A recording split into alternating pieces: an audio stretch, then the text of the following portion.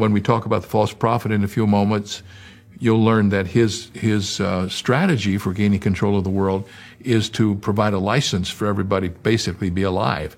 We call it the mark of the beast, but basically this license was set up to control the economy of the world, and the way you qualified to be able to eat and sell and buy and all of that was to worship the beast, who is the Antichrist, the beast from the sea.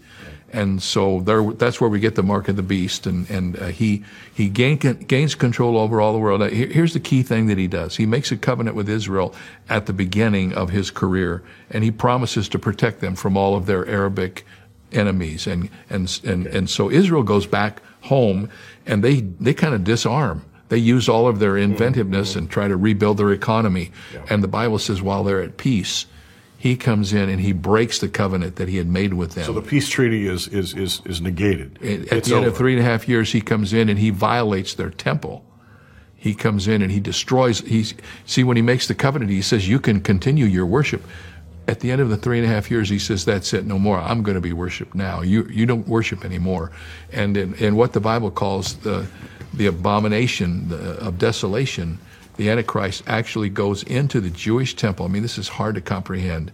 He goes into the Holy of Holies. He removes all the furniture and he sets up a statue in the Holy of Holies, which is an idol unto himself. And he requires the whole earth to bow down and worship. What degree of persecution does Antichrist empower? You know, it's interesting. That's a very insightful question, because it's not just all overt persecution. Just stop and think about it for a moment. If you can't buy and you can't sell, pretty soon you don't have any food. And my belief is that many of the people during the tribulation are going to die from starvation, because there won't be any way. They will not be able to participate in the economy of the world, and they won't be able to eat. And so little by little they'll die. So we embody the most cruel of leaders, empowered by Satan. Yeah. Who has now assumed control of the world. Right. Just as God has a Trinity, Satan has a Trinity, an unholy Trinity. Satan responds to God the Father, the Antichrist responds to God the Son, and the false prophet responds to God the Holy Spirit. So you got an unholy Trinity empowered by Satan, and their purpose is to do evil at its greatest ever. Unpack a little bit about this false prophet. Is it someone with a theological background, someone who's seen as a religious type figure? I mean, there are all kinds of theories. Right, but his whole purpose is not religious. The religious leader, the false prophet, really becomes the economic czar under the rulership of the Antichrist, and he's religious, and he's the religious leader and the economic leader, and he's the one who enforces the mark of the beast. He's the one who causes everybody to bow down to the Antichrist. He's the worship leader, really. Oh. He makes them worship the Antichrist, and if they don't get a mark. If they have a mark, they've already capitulated to worship the beast. Something's got to happen here. Right. What happens? Well, the first thing that happens is the Antichrist is now in control, and he can ultimately finally do what he wants to do. He's going to march against Israel and wipe them off of the earth. What the former president of Iran said he wanted to do, the Antichrist will now determine to do. He will march Ahmadinejad, yeah. Right. Yeah. He will march toward Israel. And then all of a sudden he'll begin to start hearing things that are happening. Other armies are coming toward him from the north, from the south. Eastern armies coming across the Euphrates River. And he has to stop for a moment and try to deal with that. Well, he does. And to kind of fast forward as quickly as we can, all of a sudden all of these armies are together, and there is a new opponent that they weren't apparently aware of. The Lord Jesus Christ comes back, and these enemies that were fighting each other now have a common opponent. So they all come together to fight against Jesus Christ in what we call the Battle of Armageddon. I've seen where that's going to take place in Israel. It's the most marvelous battlefield you've ever seen. Right. But all of a sudden, all these armies are together, and Jesus Christ comes back. And so the Antichrist leads the armies of the world against Jesus Christ. And the Bible tells us that Christ comes back with his holy ones and with all the angels, and Christ, by the breath of his mouth, I tell our people when I preach this, he goes, and all the rebellious people of the earth are destroyed. And it's such a great destruction that the 19th chapter of Revelation says, God has to summon the birds of the air from all over the earth to come and clean up the carnage that's created. Is that scene there at Armageddon, is that what we refer to as the apocalypse? Is that apocalyptic moment? That's right. That's when Jesus Christ is finally ultimately revealed to the whole. That's the apocalypse, the revealing of Jesus. All right. So Jesus comes, destroys Antichrist, takes down the weaponry, takes all the allies, everything, the coalitions all fall apart. What happens then next, according to the Word of God? All of those who have rebelled against the Lord are destroyed. The only people left on this earth are people who are believers in Christ or followers of Christ. Right. The carnage is cleaned up, and Jesus Christ comes and he sets up his kingdom on this earth. It's called the millennium, which is a word which is easy to remember. It's made out of two words, mil, which means 1,000, and annum, which means year. So the millennium's 1,000 years.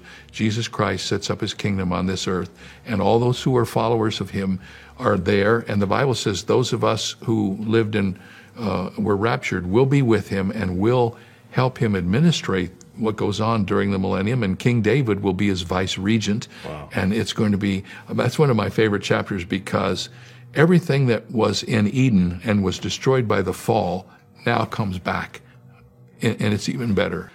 But then there is the biblical revelation of Jesus Christ, the judge. And there are several judgments in the Bible, but this one you refer to, is it the great white throne judgment? Just as there are no unbelievers at the judgment seat of Christ, there are no believers at the great white throne. All unbelievers of all time will stand before the judge of all the earth and give an account of themselves. And the Bible says, and the books will be opened, and they will be judged out of the books. And the books aren't listed in the book of Revelation, but if you read the scripture carefully, you begin to pick up on some of them. There's the book of their life, what they did with their life, their words, their conscience. But the most important book is the book of life. And the Bible says in Revelation chapter 20, and if their name is not found written in the book of life, the Lamb's book of life, they will be cast into the lake of fire and suffer forever and ever. So there is the future of ones who do not know Christ. Right. What about the future of Satan, this horrible, terrible, harassing, accusing creature? Well, let me tell you about Satan and his buddies. At the end of the tribulation, at the Battle of Armageddon, the false prophet and the beast are cast into Hades. That's what the Bible says, right? I'm just telling you what the scripture says right there. Sure. Then 1,000 years happens. Satan's still there. He's bound, but he's not been cast into the lake of fire yet. Yeah. At the end of the millennium, the Bible says he joins his two buddies in the lake of fire. They actually are in hell for 1,000 years before he is, and they become the first inhabitants of hell. And the Bible says those who have rejected Christ and have followed Satan in his ways, who have taken the mark of the beast in order that they might escape the judgment, they will be cast into that lake of fire along with Satan and the false prophet and the beast. And that's a very uncomfortable thing for people to say. But I like to remind everybody that if God did not do that, he couldn't be God. If God could passively stand by and watch the evil that we're beginning to see even in our world today and do nothing, he would disqualify himself as the God of the earth. He must do right. And even though we know he does right with love and mercy and justice, he also does right with judgment. And at the end, his judgment will be poured out. Then what happens? Then the Bible says it's momentous. It's just the kingdom, breathtaking. The Bible says that the kingdom of our Lord will be delivered unto the Father. The whole, if you read the stories, and Dwight Pentecost says there's more in the Bible about the millennium than any other subject in prophecy. If you read all of the Old and New Testament scriptures about the millennium and the beauty of it, and I think in my chapter I have like 10 or 11 characteristics of the millennium. People live to be old. They have children when they're 100 years old, and there's no death and there's no sickness. And the millennium is just this pristine thing that in the back of our mind we look for. Yeah. That's just going to be extended for eternity, and it's called heaven. God has a plan, and it's laid out for us in the Scriptures. Some of it is dark, but in every dark place there's always a parenthesis of His grace and mercy.